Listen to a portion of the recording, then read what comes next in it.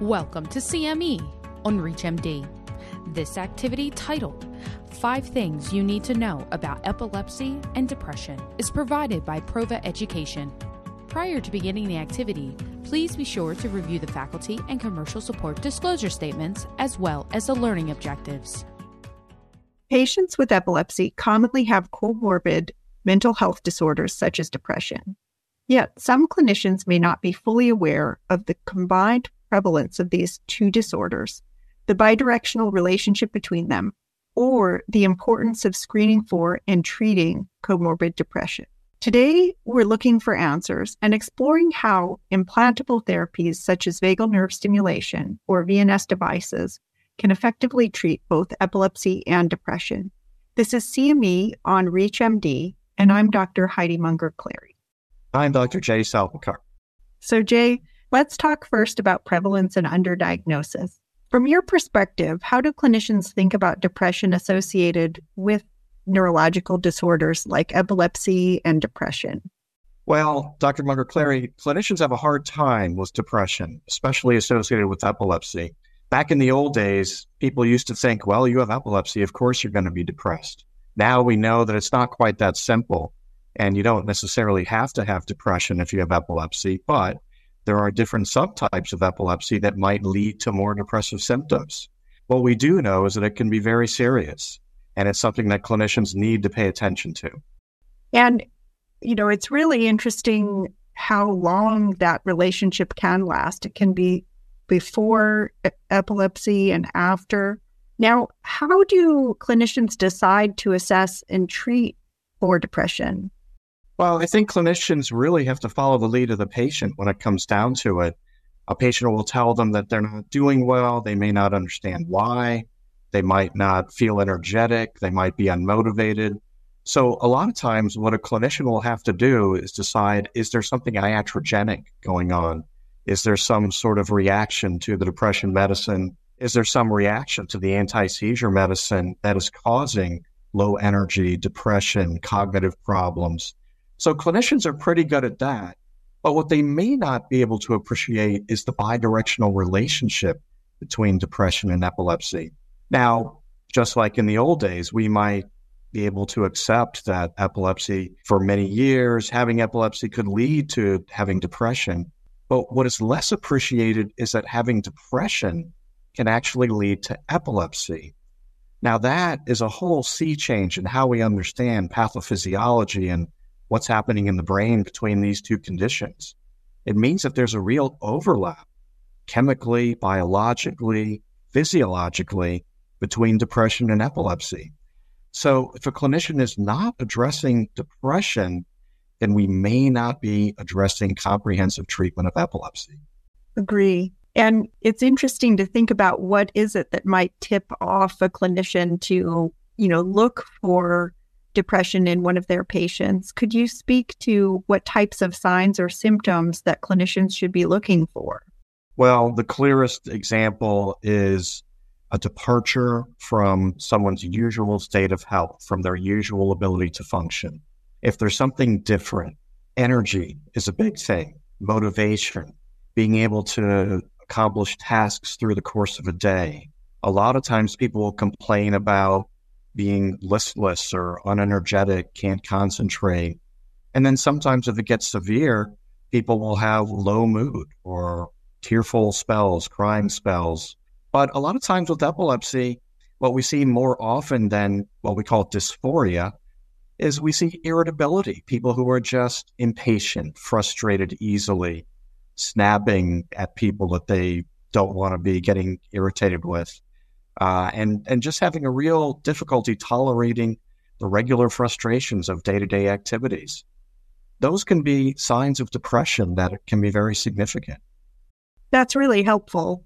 I think it's also, challenging when we think about those clinical encounters for neurologists in their everyday care, whether or not you have time or the right tools and questions to ask patients about all those different things in your day-to-day care. I think that can be really challenging. And a lot of neurologists also might have challenges with what to do next if they identify these kinds of symptoms. when we consider the prevalence of depression among people with epilepsy, which you mentioned is, quite high, and that potential is, present throughout much of the course of epilepsy, what kinds of screeners can be used to detect these symptoms? And then what's your opinion about why they're underutilized, since there are screeners out there that clinicians could use? That's true. There are a lot of available tests. There's some very, very good ones. But I think even before using a test, a neurologist has to be comfortable with the subject. I think that neurologists should not be shy about asking patients if they're depressed. And for any of our screening tools, and I'll talk about a few of them that are very useful, but the first thing is to ask a patient, how's your mood? Are you depressed? That can be very telling. Anything besides a very confident, no, my mood is fine, or no, I'm not depressed, that warrants another question. Now, if there are a few questions that come up, or a few answers that come up that suggest depressive symptoms, then it might be useful to actually use a tool such as a screening questionnaire like a Beck's Depression Inventory or a Hamilton Depression Inventory. Those are some very good ones. The Patient Health Questionnaire is also a good one, PHQ-9. One of my favorites actually is the NDDI, Neurologic Disorders Depression Inventory for Epilepsy, NDDI-E. And that's a very straightforward test. It's only 6 questions. And people can talk about things like, are they doing what they need to do? Do they take pleasure in activities? Do they, all the way to the point of, do I question whether I should be alive or not? And those are things that are on people's mind already. Sometimes if a clinician opens the door and says, yes, it's okay to talk about it, then they'll answer the question and they'll tell how they're actually doing. So those are the types of screening strategies, I'll say, not even screening tools, but strategies that can be very helpful to identify depression in patients. That's really helpful. A lot of times, if I don't have time to use a screening instrument, I'll ask a question like, how's your mood lately? And the NDDIE, being the most widely validated depression instrument in epilepsy, is really useful. One thing that could be useful to clinicians as well within that 6-question questionnaire are the 2 questions that have some validation data as an ultra brief screener, the item about having difficulty finding pleasure, and then the item about suicidality, I'd be better off dead. So that's something that could be a smaller version that people could also use in their practice. But 6 questions is pretty quick and easy to complete as well. So that's great. Thank you. For those just tuning in, you're listening to CME on ReachMD. I'm Dr. Heidi Munger-Clary, and here with me today is Dr. Jay Salpikar. We're discussing 5 things you need to know about epilepsy and depression. Jay, now let's put this into context for our audience. Tell me about some best practices when it comes to management and the potential role of implantable devices for depression in people with epilepsy. Sure. Implantable devices are a very important topic. I think that there are a lot of different treatments, and it's usually best to go from simple to difficult. I would start by saying, what are the existing medicines to treat seizures? The anti-seizure medicines can sometimes help with depression. We have pretty robust data for lamotrigine, in fact, as a treatment for depression in the context of epilepsy, or even independent of epilepsy. A lot of our anti-seizure medicines are pretty good as adjuncts to treat mood disorder and even primary bipolar disorder. So keep that in mind. And then other antidepressants can be useful too.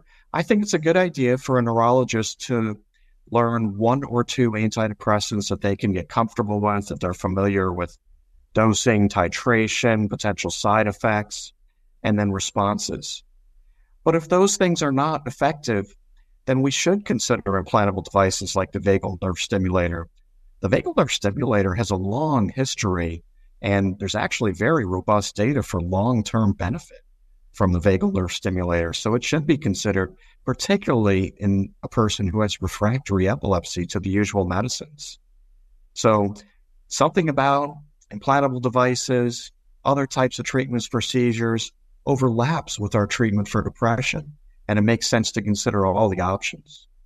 Yeah, I think when we think about care of people with epilepsy, if there's any way that we can manage or potentially improve both the comorbid mental health disorder, the depression symptoms, as well as the epilepsy at the same time, that can be a nice approach to think about using anti-seizure medications or ENS. I know a lot of times in our practice, when we think about candidates for different surgical therapies, especially among the neurostimulation options, if somebody has existing depression, that's often an extra plus, when we're thinking about different options or potential ways they might be able to benefit from a therapy that can help with both of those conditions at the same time. I agree. That makes a lot of sense. And I guess the only thing I would add is that VNS is actually FDA indicated for depression. It's the neurostimulation device that is FDA indicated. So there is a track record for that. And neurologists should not be shy about using whatever tool they have available to treat depression comorbid with epilepsy. Well, this has certainly been a fascinating conversation. But before we wrap up, Jay, can you share one take-home message with our audience? Wow, it's going to be hard to boil it down to just one message. But I think if there is one message, it is screen for depression. Ask the question. Don't be shy about it. People are going to be depressed. Whether you ask or not, you might as well ask and put it out there and then do something about it. That's great. I was going to say something very similar for my take-home message, but what I would add to that is that doing something about it, there are many tools available, and some of which include things that all neurologists are very familiar with within the realm of epilepsy treatment. And so there's always something at your fingertips that you can do to try to take a step and address these impactful symptoms for people with epilepsy.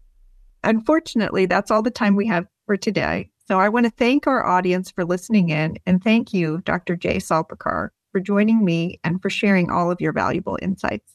It was great speaking with you today. Thank you. It was a pleasure to be here.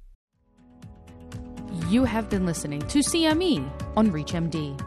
This activity is provided by Prova Education.